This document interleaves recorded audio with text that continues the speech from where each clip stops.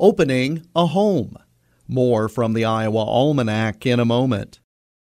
In football, every win counts. That's why the Cyclone and Hawkeye football teams rely on cleaner-burning biodiesel to power their game day buses. Made from soybeans grown right here in Iowa, biodiesel is helping to power college athletics, enhance our environment, and support Iowa farmers. This message was brought to you by the Iowa Soybean Association, driven to deliver for Iowa's 40,000 soybean farmers. Visit iasoybeans.com to learn more about biodiesel's impact on football and the farmers who make it possible.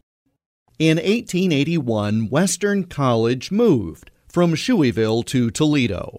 The college was established by the United Brethren in Christ and made the move to the Tama County town because Toledo residents pledged $20,000 in support for the financially troubled college.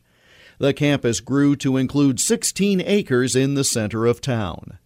In 1902, with finances still an issue, Western College announced it would change its name in honor of anyone who would donate $50,000 to start an endowment fund. Major Leander Clark of Toledo said he would make the donation, provided the college found another $100,000 to go with it. They did, in large part because of a $50,000 donation by Andrew Carnegie. So in 1906, Western College became Leander Clark College.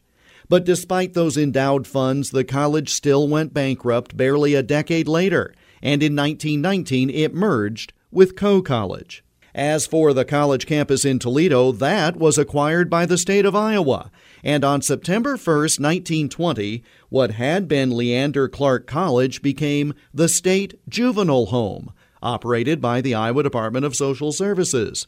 Over the time it was open, students there attended Herbert Hoover High School, named for Iowa's only native-born president.